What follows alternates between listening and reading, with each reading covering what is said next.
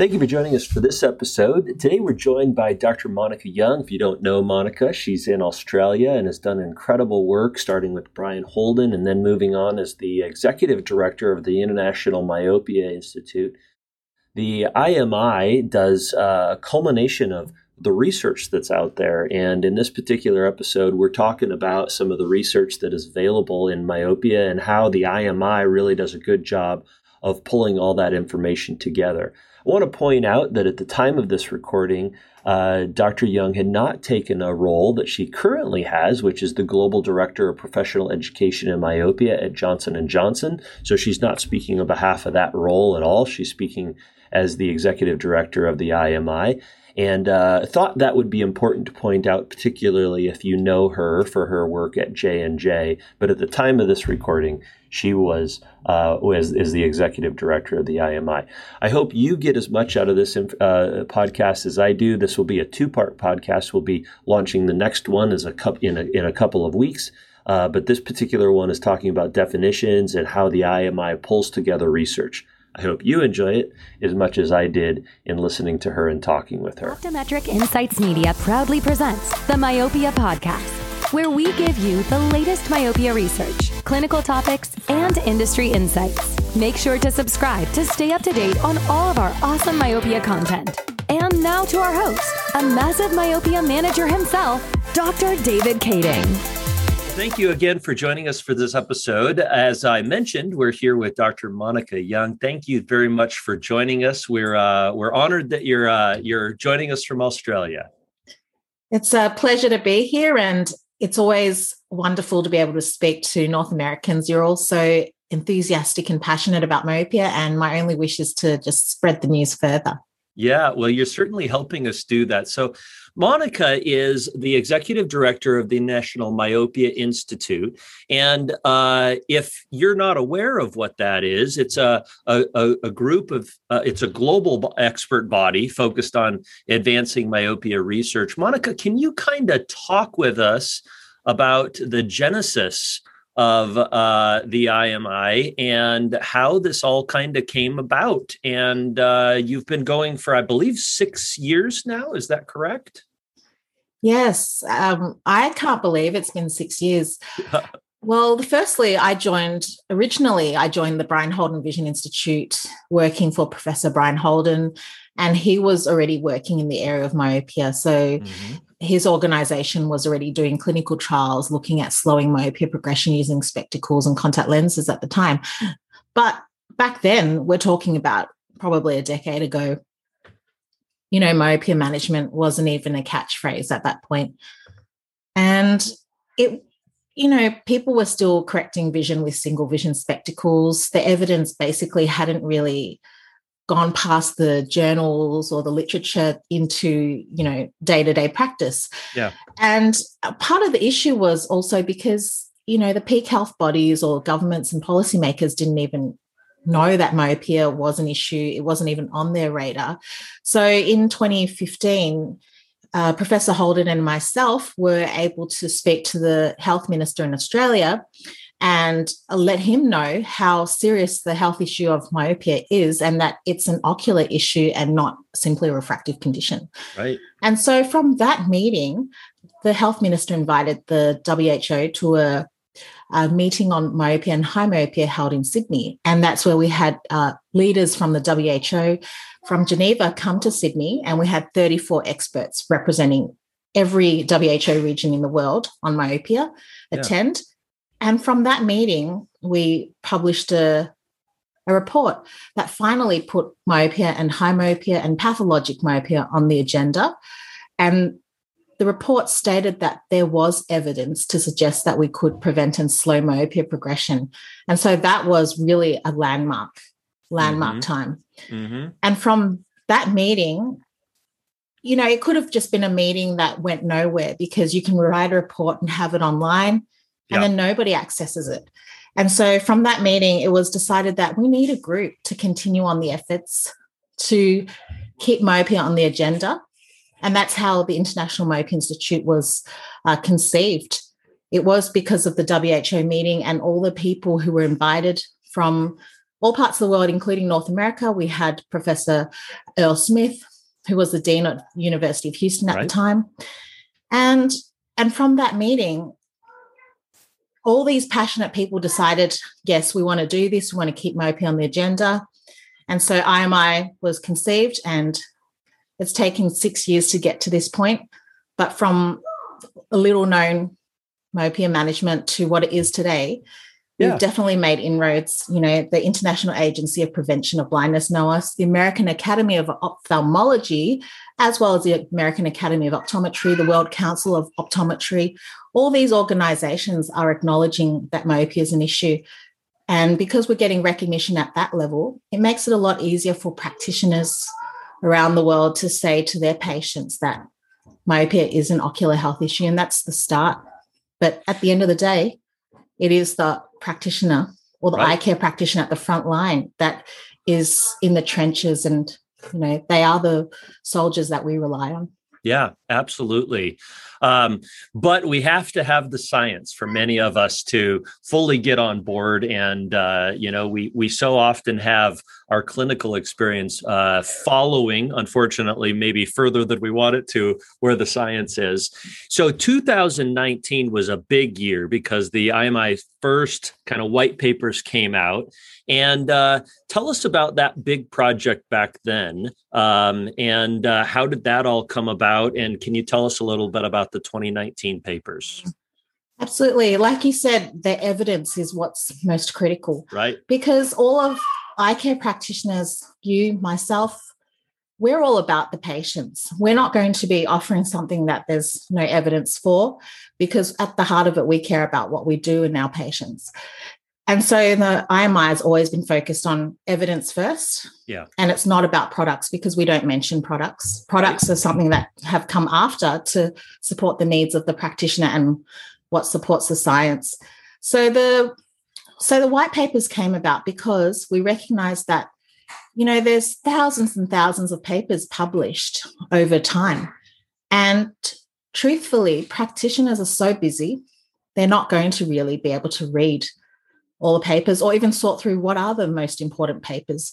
And then some parts of the world, they can't even access papers because journals are not necessarily freely available. Yes. And so you have some parts of the world where they're still reading literature that's from 20 years ago in myopia. And so we recognize the need that we need to actually bring all the evidence together and put it in a form where anyone can access it, read it, and understand it. So that's how the task forces were set up to look at the initial 7 different topics. So we started small because IMI was really just a very small group of experts at the time.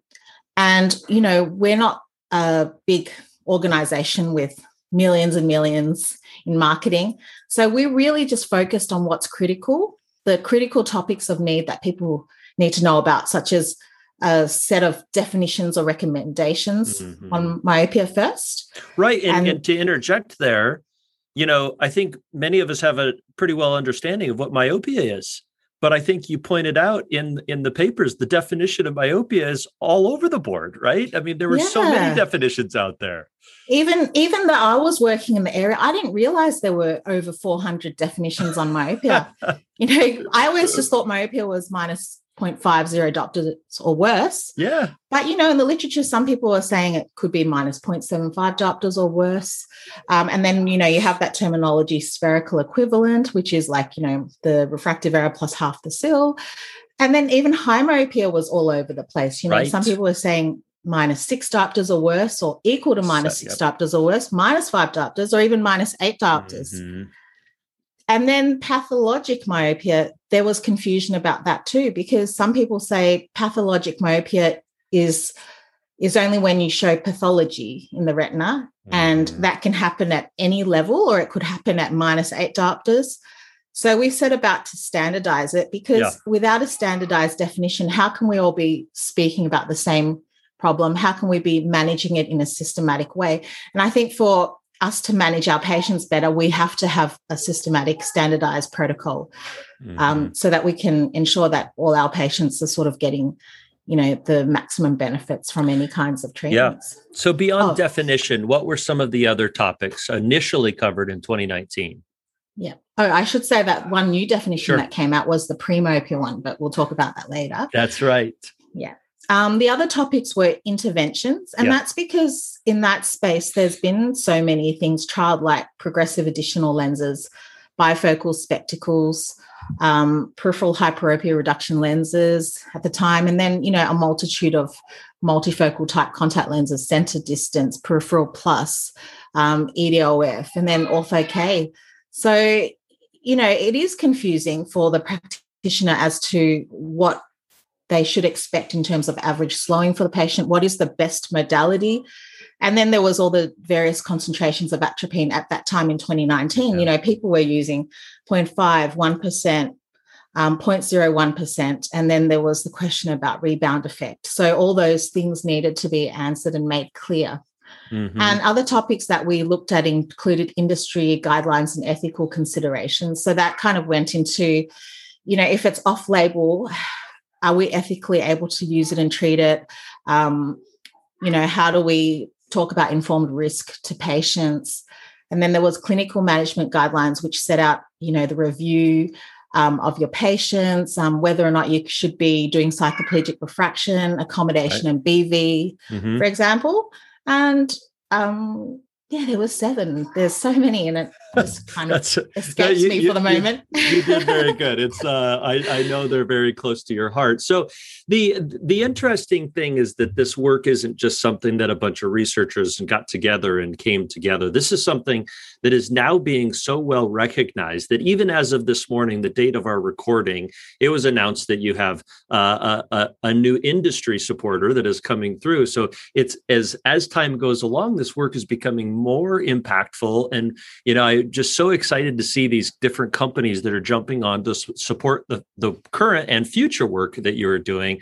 That is really, really, I think, a testimony to the great work that you have done. Yeah, it's really heartwarming to see, because, as I said, we're a small organization and we don't necessarily have people who spend their time fundraising. Right. And so a lot of these times, we had our sponsors with us from the start, like Cooper Vision, Zeiss, and Alcon and Vision Impact Institute, who started with us when we were essentially just a really small group of people producing very, very limited content, I should say. Yeah. And as time's progressing, other groups are coming to us and saying, we want to work with you because we see the need to share this evidence further.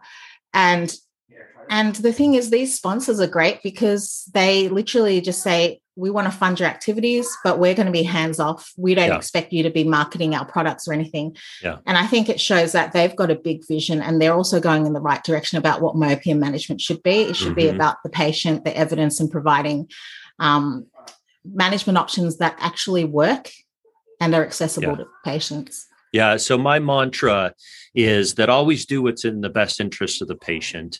That'll be in the best interest of your practice, and that'll be in the best interest of our industry, right? Yeah. And so when our industry sees that, is that they're supporting the research, which supports the practice, which supports the patient. It's gonna all come back to them. So 2019 wasn't the end, though. We're in 2021, and you've released this year additional papers. And I was at first kind of like, well, that's pretty quick. And I've been managing myopia for 15 years, and I have my finger in the literature, and then I was blown away that over 1,000 papers have been published since 2019 on myopia. And how in the world am I supposed to have a pulse on anything that's happening?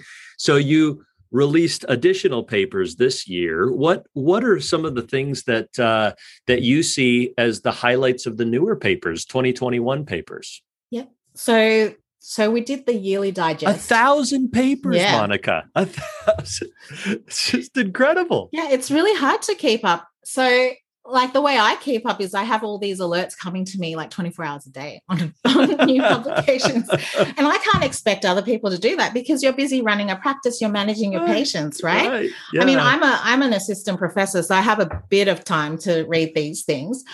But I recognize the need with the rest of the task force members that we actually have to go and pick the ones that are most critical that practitioners need to know about. Yeah. And so, the task force chairs from 2019 came back together to pick the most, in their opinion and their task force opinion, the most critical papers. So, in definitions, it was about, new axial lengths coming out and the fact that people are still using a variable number of definitions for myopia and high myopia, which makes it sometimes difficult to compare studies. So we've got work to do to try to, make that standardized. And then we had the animal model study group, and they've talked about new treatments that are now being trialed in myopia models, animal myopia models, and some are now going into safety testing in human beings. So that includes caffeine eye drops, which Professor Earl Smith led, and I also collaborated with. That's actually going into safety testing in kids currently. And then there's bromonidine, all these IOP lowering type drugs that may also additionally slow myopia in humans. We don't know yet because it's just been done in guinea pigs and chick models. And then we have the interventions, which is fantastic, in clinical management updates because, since the last papers we've had, how the highly spherical lenslets published, new spectacle options, the defocus incorporated multiple segments, right. Another spectacle lens option that's shown real promise in kids. And then we have, additional information about the MySight lens 3-year results, which show that they're fantastic, and the FDA approval on those. It means it's a real godsend to, eye care practitioners to have an FDA-approved treatment. Right. And then we have additional information like new studies on one new study on ortho-K and combined low-dose atropine treatment that shows increased efficacy in Japanese children so far, early studies.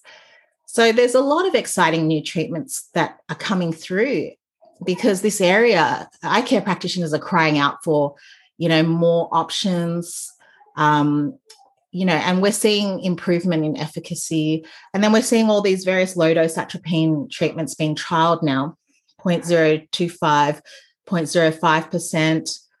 And there are still other groups trialling 0.01% because the evidence still isn't so clear about how 0.01%, how well other ethnic groups respond, because traditionally all the studies have been done in East Asian kids. Right. So there's updates in all these things. And then there's other areas of white papers which we didn't tackle in the first series that, a lot of people feel they are confused about, or we need to advance the research in the area because there's not enough in it, such as accommodation binocular vision. How does that relate to myopia development or progression? Environmental risk factors. So today, the new recommendation for outdoors time is 120 minutes additional outdoors compared with what originally was 80 minutes. Yeah. And that's because in Taiwan, they were finding that the 120 minutes was actually reducing new cases and slowing myopia progression further. Yeah. So a lot of these things. What else? I've been working on them all week. And pathologic myopia. Right. And that's because there's the photographic classification and the new treatments on that aspect. Yeah, so those things. So I do recommend people have a read of them. And, they're really long, these white papers. Yeah. So realistically, practitioners, if you want to start somewhere, you can go to the clinical summaries, because I've tried to make the clinical summaries only maximum 1-page length to give you the most critical findings. Yeah. I love that you got a group of people together, large group of people together, to summarize a large group of data into a document that was a very long document. And then you made that document even shorter in the clinical summary. So it's the short version of everything. It's incredible work. And Monica, where should people go to find this information? Where's the best place to look for this data? So we've put it all together in the form of white papers and clinical summaries. Soon we'll also have an infographic of the most recent summaries to make it even more simpler and accessible. So all of these are available for free download from our website, which is www.myopiainstitute.org. And if people actually do want to keep up with information, they can sign up for free general membership where they receive e-blasts about news about, any new resources that we put up, updates as to which meetings we're going to. So we do like to reach out to eye care practitioners all around the world. So we tend to go to the big meetings, such as American Academy of Optometry in Boston. Mm-hmm. We're going to the Asia Pacific Association for Ophthalmology as well. And that's where we have the big symposiums, which show the highlights of the white papers and give ECPs a chance to talk to us and ask us the questions they're interested in. But then we also update our website with meetings where we have certain task force chairs or members speak at around the world. Mm-hmm. So if you didn't catch that, it was a big deal. Monica promised free membership for all listeners of the Myopia podcast. Or if you're not a listener of the podcast, you can get it too, right? But so free subscription to all of this information. And, you've also put on these symposium. I've seen some of those that are, recorded and symposiums that have been done at places like the Academy a couple of years ago. We missed last year, but those are incredible meetings for us to hear more about what's going on, those clinical summaries. I think the infographic idea is going to be brilliant. I think many of us are going to be able to take a lot away from that. But I would certainly encourage everybody to check out the clinical summaries. And thank you so much for your work, Monica. It's just incredible to have a resource like this, culminating all of the research. It's something that I use. It's something that I have my residents use. And it's just a wealth of information. So thank you for what you do. Thank you very much. Yes. And thank you for joining us for this episode of the Myopia podcast. Make sure to stay tuned for additional episodes, like and subscribe so that you can get notifications, and stay attuned to all the greatest information on myopia. Thank you again for joining the Myopia podcast. I'd like to thank Euclid Systems for their unrestricted educational support of the Myopia podcast. Euclid has just launched Euclid Max, the latest breakthrough in overnight ortho K.